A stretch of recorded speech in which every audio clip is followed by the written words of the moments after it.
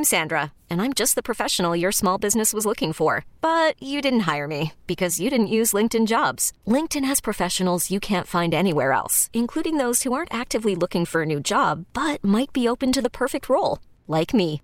In a given month, over 70% of LinkedIn users don't visit other leading job sites. So if you're not looking on LinkedIn, you'll miss out on great candidates like Sandra. Start hiring professionals like a professional. Post your free job on linkedin.com/recommend today. We get it. Attention spans just aren't what they used to be. Heads in social media and eyes on Netflix. But what do people do with their ears?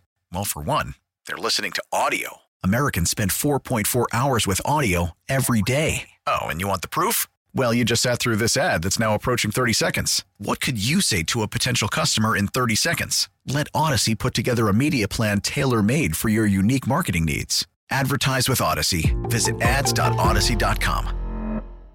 Now he covers Tiger basketball for The Commercial Appeal. It's Jason Munz making the big interview. Award-winning writers, athletes, coaches, the biggest names in sports. It's the Gary Parrish Show Big Interview on 92.9 FM ESPN. So, Munz, before we get into the basketball stuff, you were inside Coleman Coliseum last night. 2 questions. Was it your first trip to Coleman Coliseum, and what did you make of the atmosphere? Boy, I'm really, we didn't even do a pre-interview, and I'm super glad that you asked this. I've covered a game at Bryant-Denny. I've covered a baseball game at Alabama, but last night was my first basketball game to cover there. And honestly, people were talking about it was going to be they were expecting a sellout and this and that. I was skeptical, and it turned out that I was right. It was pretty far from a sellout. I mean, I would say maybe 9,000, 10,000, something like that. But I was expecting a much more raucous atmosphere. And there were a lot of students there. Granted, I wasn't sitting next to the student section, but St. Louis was pretty vicious, a pretty vicious atmosphere, and I was expecting something on par with that. But the way I interpreted that crowd last night was that they were very impressed and very they respected the fight that Memphis brought to this top 5 team. I think that, I think that was kind of the overarching sentiment from the Crimson Tide faithful last night. So Alabama wins the game 91-88. No moral victories, I get it, but Memphis this time yesterday was 26th at KenPom. Memphis is still 26th at KenPom. Memphis this time yesterday was 38th in the net. Memphis is now still 38th in the net. It didn't impact their computer numbers in any sort of meaningful way. So they are 8-3, but last night's loss, the other two certainly look questionable at this point, given what Seton Hall and St. Louis have done after beating Memphis. But this is an Alabama team that, as you know and have noted, had already beaten then number 1 North Carolina, then number 1 Houston, lone loss to UConn, top 5 team at home, and Memphis, despite DeAndre Williams fouling out, despite only making 1 3-pointer, was in the game late, literally a 1-possession game. I never got the sense, and I'd be interested to get your take on this. There was never a moment where I was like, oh, wow, Memphis is going to win this. I always assumed Alabama would figure it out and win the game, but if it's possible to be a fan of a program the stature of Memphis and be encouraged by a loss, I do think it's reasonable to watch that last night and walk away encouraged, or at the very least, not upset. Right. I mean, there's a few things in my mind to look at here, and the first one would be, honestly, I'm with you. I never, once it got past a certain point, I never was like, this could be a thing, except for when Demarie Franklin spots up for the 3-pointer with 19 seconds left or so, and I think they were down by 5. And if he hits that, it's a 2-point game with 18 seconds left or whatever, and then things kind of could get interesting at least. But it didn't play out that way, and it ended up going on. But the way I would, if I were a Memphis fan, the way I would read, digest what happened is they played. It wasn't necessarily anything that Alabama did. I mean, of course, they hit 10 threes and whatever else, got to the free throw line a ton. Alabama certainly did things that contributed to their win. But I think, in my opinion, it was more about what Memphis did to itself.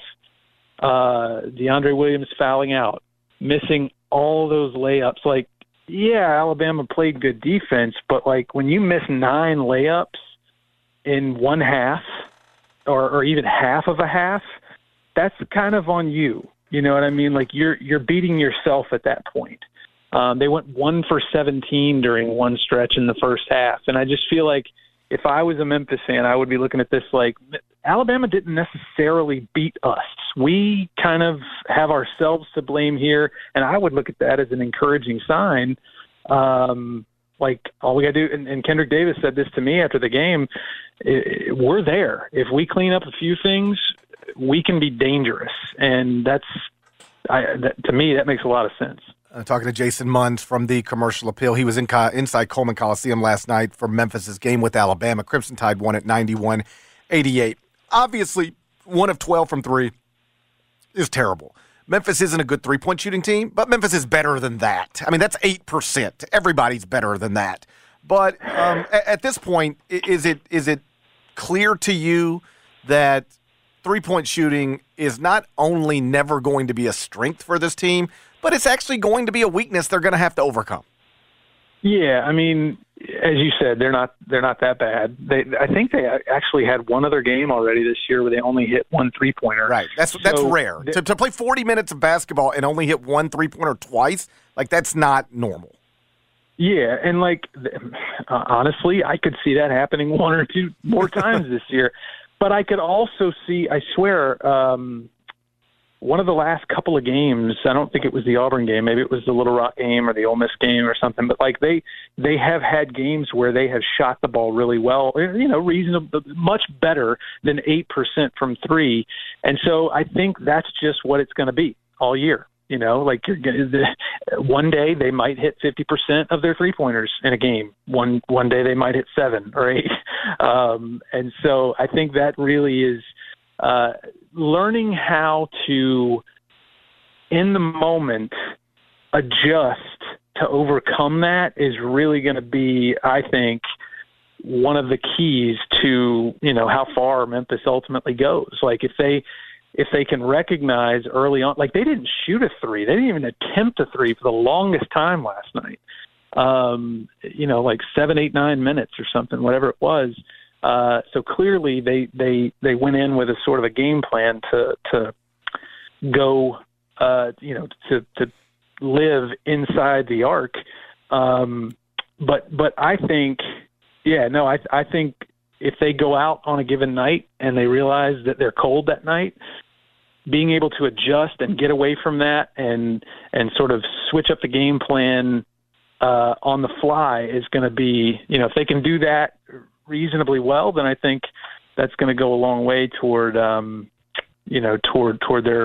success or failure this year. Talking to Jason Munz from the Commercial Appeal. You mentioned Damari Franklin made his season debut last night after being held out by the NCAA as he was seeking a waiver as a second-time transfer. He played 18 minutes. He finished with 8 points, 6 rebounds, 1 steal. What did you make of what you saw from the newest, eligible member of the Memphis basketball program? I mean, there was some good and some bad. And in my mind, I thought there was more good than bad. Like that the way he stepped up and took over when Kendrick Davis went, he dinged his ankle again there late in the game. I think it was like 33 seconds left in the game or something. He tweaked that ankle again, has to go out and doesn't come back.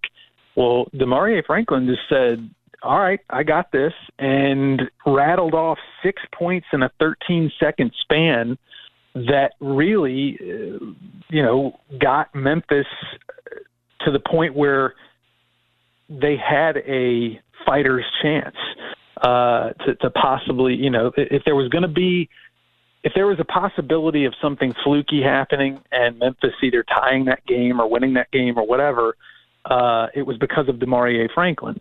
I mean, he took 4 field goals. He took 4 shots in a 13-second span, made 3 of them, no steals during that time, had an offensive rebound in there. I thought, again, there were some turnovers early in the game. There were some miscommunication situations, but by and large, I mean, like, he played really good on defense, I thought. To me, it was a very encouraging debut. I mean, he's not going to come in and be Kendrick Davis. He's not even going to come in and be, consistently as good as DeAndre Williams, I wouldn't think. But, he could be close to that, possibly. And again, that to me is a very encouraging sign for Memphis. Let's talk injuries. Kendrick Davis and Malcolm Dandridge both suffered injuries last night. It appears that Malcolm's is more serious than Kendrick Davis's. So let's start there. Malcolm Dandridge, 17 minutes on the court, but left in pain. I know I read in your story that he had to leave on crutches. What do we know about Malcolm Dandridge at 4:35 p.m. Central on December 14th? Yeah, I mean, things have been kind of quiet. I've been working to get some more information, all day today, and things have been kind of quiet.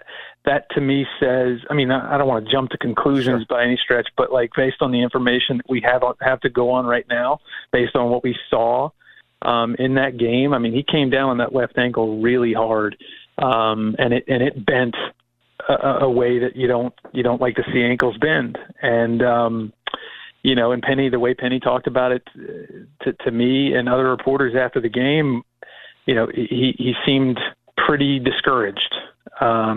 I think the way he phrased it was, it could be a while. Ankles are like that, especially if it's like a high ankle sprain or whatever. And that's kind of what it looked like to me. So, I unfortunately for Memphis, and because he was starting to, string together some consistently, he was becoming a consistent contributor. And now it looks like he's going to be sidelined for a little bit. Penny, and this will be the last thing before I let you go. I appreciate your time, but Penny seemed encouraged about Kendrick Davis. Like, didn't think it would be a long-term thing. Seemed to suggest last night Malcolm unlikely to play against Texas A&M. Kendrick Davis should be fine. So let's assume that he is. 11 of 22 from the field last night. He is shooting a career-low percentage from three-point range, but is still, an undeniably awesome college basketball player. Had 27 against Auburn over the weekend in a win, 30 points last night. Obviously he's not going to, average 28.5 points per game, which is what he's doing the past couple of games. But, for the most part, everything you hoped Kendrick Davis would be upon his transfer from SMU to Memphis, you've certainly seen that and then some over these past couple of games, right? Yeah, I mean, you said it. I mean, like, see if you agree with me on this. Talking specifically about the Alabama game, I thought the most impressive thing, like, forget about how, stacking points and whatever else. Like, I thought the most impressive thing that he did was every single time it felt like Alabama looked like they were just about to put the game out of reach, like they were just about to push the lead to double digits, or they were just about to, go on a crazy run. Kendrick Davis snapped his fingers, went down and got a bucket. Like he pinned his ears back and said, I am not going to let this happen. And he went out and, kept the momentum from getting way out of whack. I mean, that to me was the most impressive thing about what he did last night. And, that's the sort of thing that doesn't exactly show up in a box score, although his box scores are very impressive. I think he had 5 assists and 3 or 4 steals last night. So yeah, he's every bit as advertised. And he's very fun to watch. That is Jason Munz, Tiger basketball beat reporter for The Commercial Appeal. You can read his stuff at commercialappeal.com. He filed last night from Coleman Coliseum, and you can follow him, of course, on Twitter at Munzly. That's at Munzly. Thanks so much. Appreciate you, buddy. All right. See y'all. Bye-bye. That's Jason Munz from the Commercial Appeal. We get it. Attention spans just aren't what they used to be. Heads in social media and eyes on Netflix. But what do people do with their ears? Well, for one, they're listening to audio. Americans spend 4.4 hours with audio every day. Oh, and you want the proof? Well, you just sat through this ad that's now approaching 30 seconds. What could you say to a potential customer in 30 seconds? Let Odyssey put together a media plan tailor-made for your unique marketing needs. Advertise with Odyssey. Visit ads.odyssey.com.